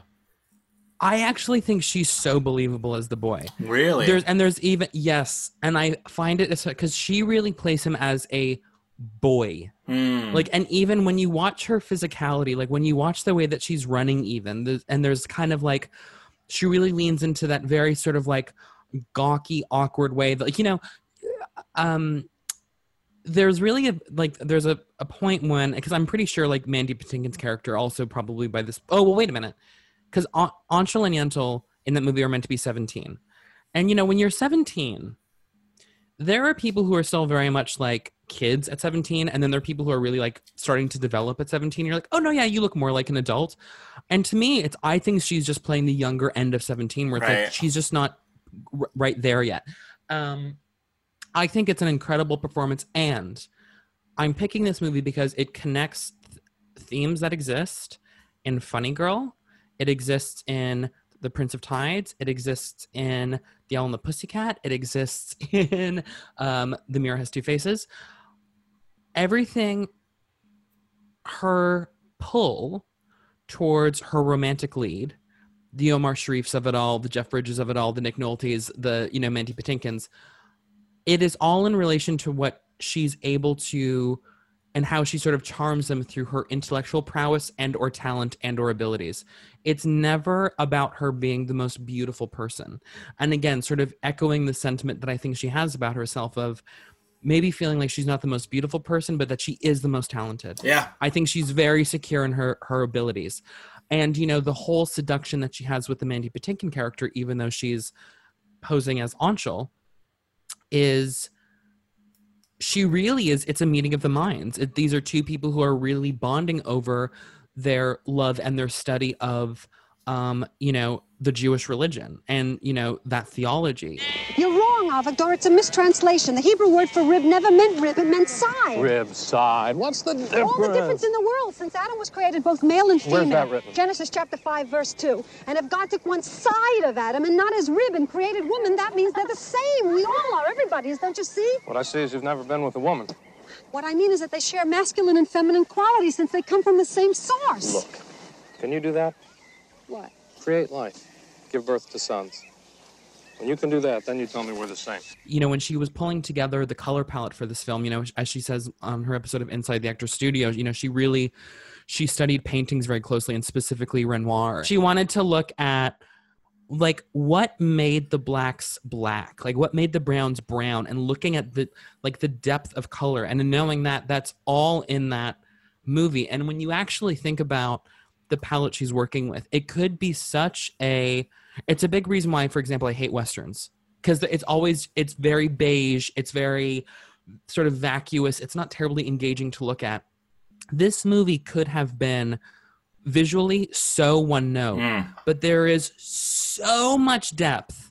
It's a gorgeous movie to look at. It's an incredible story to behold. It's such a fascinating love story. And that the love and that the bond between these characters is predicated not on sexual attraction, but really someone's connection that they have with, someone's mind, I think is such a unique device for a story. That was so long-winded. I apologize, but I love that movie. That's literally why you're here. The only thing I would add to that, if you wanted to get even more long-winded, is I also think there's a lot of really interesting queer readings that could go on about this. What a great point. And not even just between Mandy Patinkin's character and her character, but also Amy Irving. Yeah, Hadass. Amy Irving, right? And I actually really love Amy Irving's relationship with Barbra Streisand in this film, and I think it's actually a really beautiful thing. Yep. And I really like that, but also like with that comes the questioning of gender roles as determined by society, and ultimately that's why Yentl sort of has to extricate herself from that situation, not even just because she was found out, but because she needed to go to a place where it was more acceptable. It's funny, the writer of the book, Isaac Singer, he like is ardent about the fact that this is not a piece of feminist literature, and he like hated the ending because he thought that the Yentl should sort of never find what she was looking for, and that's sort of where. And I love that this movie turns its back on that. Yes. And it isn't interested in telling that story. It's interested in telling something that's more complex, more human, and more relatable. And so with that being said, and I don't know why we're so fucking in sync, because I'm rarely this in sync with anybody else, but Yentl is also my 5-star review. Yeah. So yeah. Gag. If I had to give one negative thing, the Papa Can You Hear Me scene is a little It's All Coming Back to Me Now music video, but also like it's her fucking movie. Let her do what she wants. Love. I'm sorry, the note that she holds at the end of A Piece of Sky, excuse me. Also, what an interesting hearkening to Funny Girl. When you talk about honoring sort of the reference of William Wyler, I mean, it's pulling away from the boat. It's beautiful. Stunning. Wow. Gavin, I did not expect you to go for Yentl. I am gagged. I'm a man of many surprises. That's right. Okay, I like 5 surprises. A man of 5 surprises. There's a lot to choose from, I think. There's a lot of great films, but I would... Yeah, we didn't even... Sorry, and not to interrupt, but we didn't even do, like, what were her other films that you didn't like, because I honestly don't think they're enough for it to be like, it's mostly bops. Yeah, mostly bops. This is the other thing about her career. It is mostly successful. Yeah. Like, it is mostly, from film to TV to movies, it is mostly incredibly successful. Right. I had the most joyous time, and I was most surprised by 1972's What's Up, Doc? I couldn't believe that, because as I was watching things, I was like, okay, she's playing this gal who's got like the sass, and when I watched Funny Girl, I was like, okay, this is really good, but like, isn't she ever exhausted by doing the whole shtick of it all? The give and the this and that. What's Up, Doc is the perfect vehicle for her to do that, but also because it's so screwball, it cuts all of that down. It's so stylish. It's so precise. And she is able to live inside this perfect, beautiful box and just have a fucking blast. When she's, and there's so many notes from the movie that are incredible. Like, obviously, Gavin, you talked about the glass painting. It's incredible. When she's at the dinner table and just charming every single person there, like, we are included in that dinner. We are also being charmed. We are also falling under the spell that is Barbra. We, in this movie, understand why someone would put up with someone like her. Because she is that charming girl. When they made this movie in San Francisco, there's that moment where they go up to the roof and it's like under construction or being remodeled. And she just sings to him. And that was recorded live. And she is... and you can see this guy just like melting, like, Ryan O'Neal is melting in this moment. Like, oh, this is a very special woman. Of all the gin joints in all the towns in all the world, he walks into mine. Play a tram. I don't, You must remember this. C minor 7th. Oh. A kiss is still a kiss. A sigh just a sigh.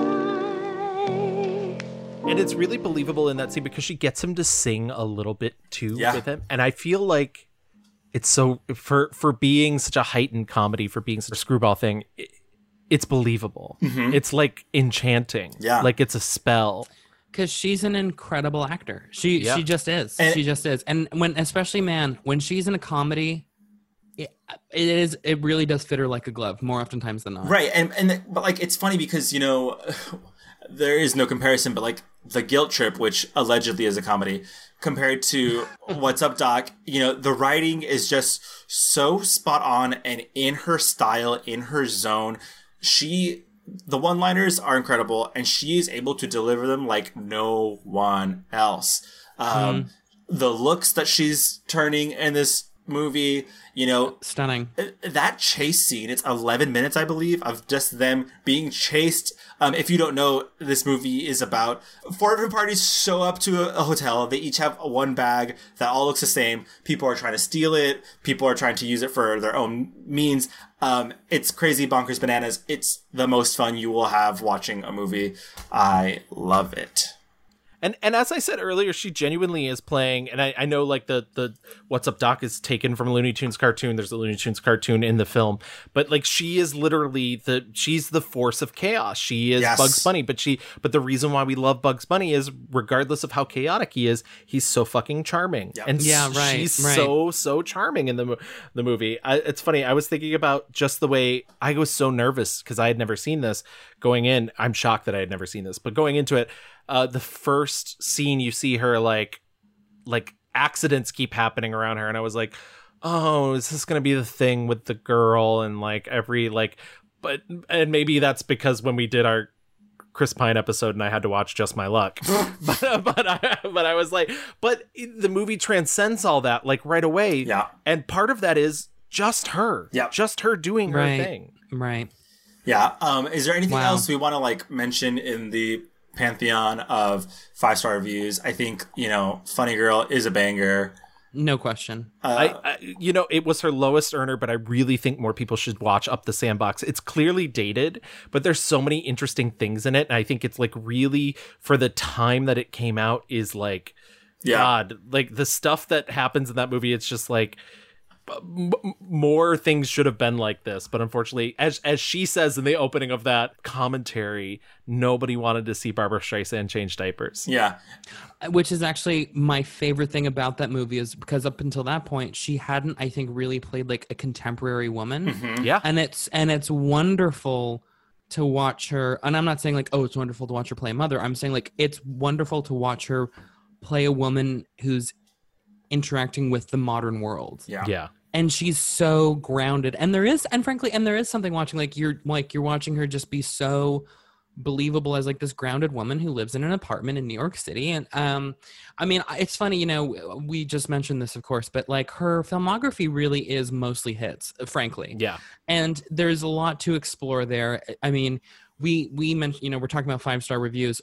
We'd be remiss not to encourage people to watch The Way We Were if you haven't seen it. If you have not seen The Mirror Has Two Faces, if you have not seen The Prince of Tides, if you have not seen Funny Girl, I mean, the thing is, she has something for everyone. Like if you are a rom-com girl, that is a great point. Like The Mirror Has Two Faces is in the rom-com canon. Like we don't talk about it enough in the same vein of like Sleeps in Seattle, you know, like all these things, like Moonstruck. Yes, exactly. Sure, like sure. The Mirror Has Two Faces belongs in that canon. The Way We Were, no question. Great romances of our times, like, you know, drama, The Prince of Tides, like Yentl, she has it all. Like, and the gag is like a lot of those, she was not only part of them, but she was like integral to those productions. Yes, absolutely. And I'm gonna go ahead and guess that not unlike the choreography of Miss Marmelstein and I Can Get It For You Wholesale, there's a great deal of work I'm sure that she has done that she's just gone largely uncredited for. Yeah. Oh yes. Yeah. You know? Yeah, totally. So there's something to be, there's also, for as accomplished and as venerated as she is, I think there's also so much work that she has done that we will never know about until she puts out that biography. God, one day. One day. Okay, before we get out of here, let's do our mixed reviews review. So my 1-star was 1979's The Main Event. And my 1-star review was 1981's All Night Long. And I can only echo what Gavin just said. My 1-star review was also 1981's All Night Long. My 5-star review is 1972's What's Up, Doc? I'm going to speak for both myself and Gavin. Our 5-star review was 1983's Yentl. Incroyable. So good. Let's get into our fast forward and wrap things up.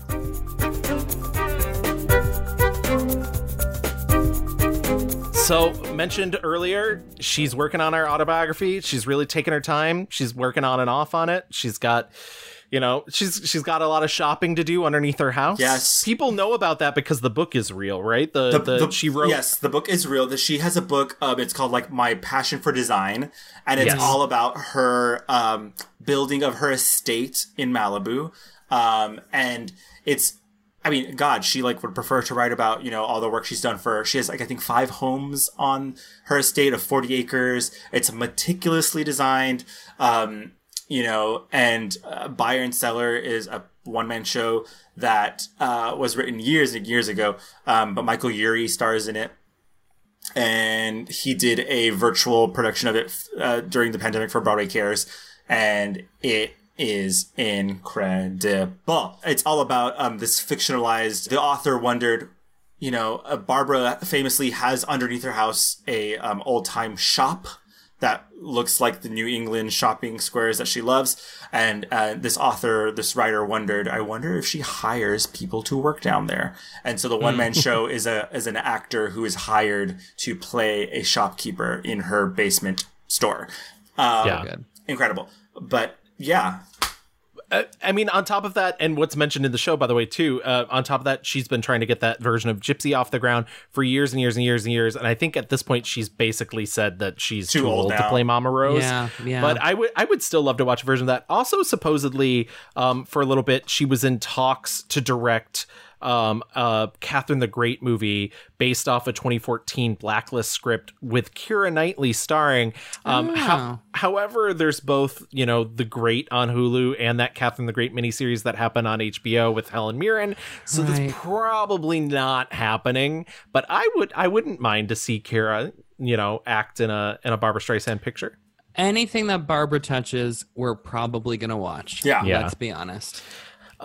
In terms of everything else, I don't know. I guess she could go on another tour if she wanted to. But she doesn't have to. Here's the thing, though. She's 79 years old. Yeah. She is happily married to James Brolin. Yes. Handsome man. Yes. James Brolin. But, she is getting to the late stages of her life now. She is in the last quarter of her life. She still sounds. Oh, that's generous. I mean, I see what you're saying. I thought you meant she had another 25 years left. No, okay, sorry. Go ahead. Go. But she, is still got the voice. She, put out a Netflix special. I honestly don't see her doing anything else. I don't. Yeah. I hate to say it, but I can't imagine her because she is so particular. I mean, my God, I was just watching the Kathy Griffin part of her special where she talks about how famously Barbra Streisand went on Oprah, painted the microphone white. Yes, right. Did the whole, the interview, whatever. And she famously only when she goes on talk shows, she makes the host switch chairs with her because she only likes being filmed from that one side.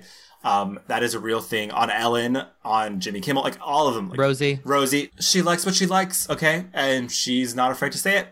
Well, and the reality is that, it does take so much time to get projects off the ground. And, there does just become this thing where you're like, does Barbra Streisand have another 16 years to develop something like it took, Yentl to get off the ground? Right. Probably not. Right. And I think she's just probably more interested in keeping her house looking the way she wants it to, making her life... Philanthropy. Her philanthropy. Her causes, her dogs... I'm not, whatever iteration she's on of those dogs. Yes. Rest in peace, Samantha 96. Yeah. R.I.P. 8.0. I just cannot see. I mean, I think where she is right now is that we'll see her come to the Oscars once in a while. We'll see her come to. Oh my God, that moment with her and Spike Lee. And we both like hats. Oh, so good. She's incredible. But yeah, I mean. I can't imagine her taking on another project. She's right. she's done all she has to do. She is an icon. She will forever be an icon. She, you know, will maybe do a one-off show once in a while, and that is fine. She's worked so fucking hard. She's one of the most hardworking people in Hollywood since she was 16.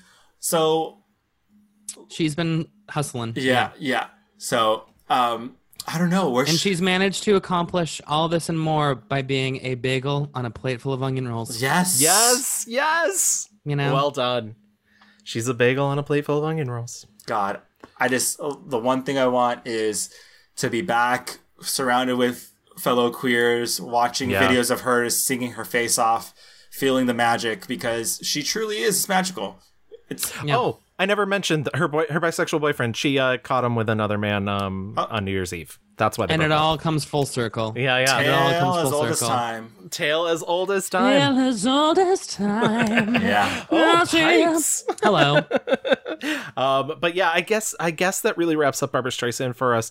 But she is truly an icon. She's amazing. And honestly, I don't think it's sad that you went out on the fact that you don't think she's going to do any more. I think you're being practical. But also, like, if she has one more movie in her, I wouldn't mind it. No question. Never say never. Just not a Meet the Parents sequel. Not a guilt trip. No.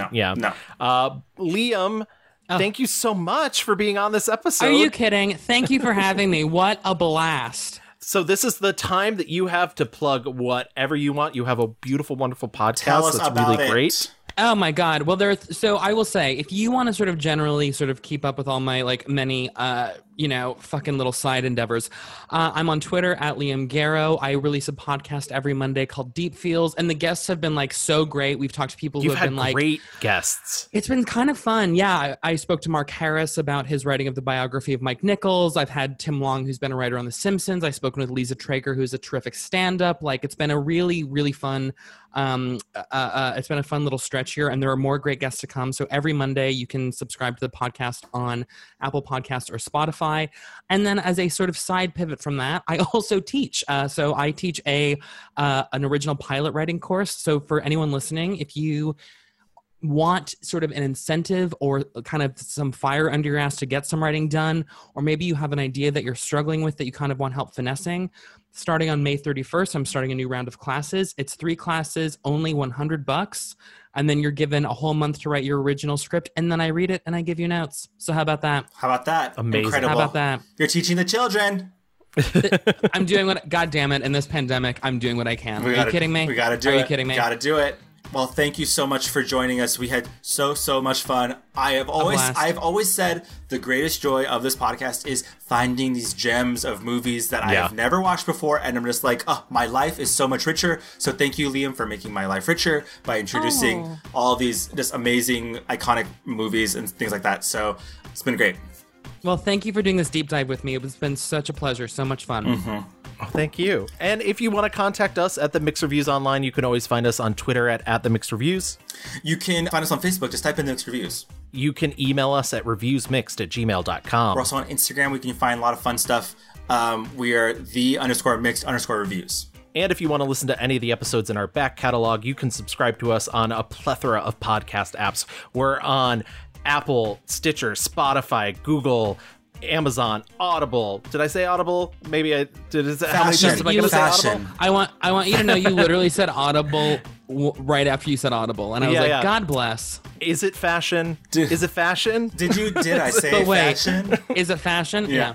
If you listen to us on Apple Podcasts, please stop by, leave us a 5-star rating and a little review. It takes 2 seconds. If you are listening to a podcast, rate, review, and subscribe. It takes 2 seconds, and it means I want to really hammer this home for you. It makes a huge difference for the algorithms on platforms, on podcast platforms, and it really helps to elevate the profile of a show. So if you're listening to this, and if you're enjoying it, do yourself a favor and do these guys a favor and extend the courtesy of giving them a 5-star review. Thank you so much. Liam said so, guys, so now you have to. That's it, right, Gavin? That is. Thank you so much, everybody, for listening. We will be back in 2 weeks with another story of the film world. Bye. Bye-bye. Bye. I'll march my band down. I'll beat my drum, and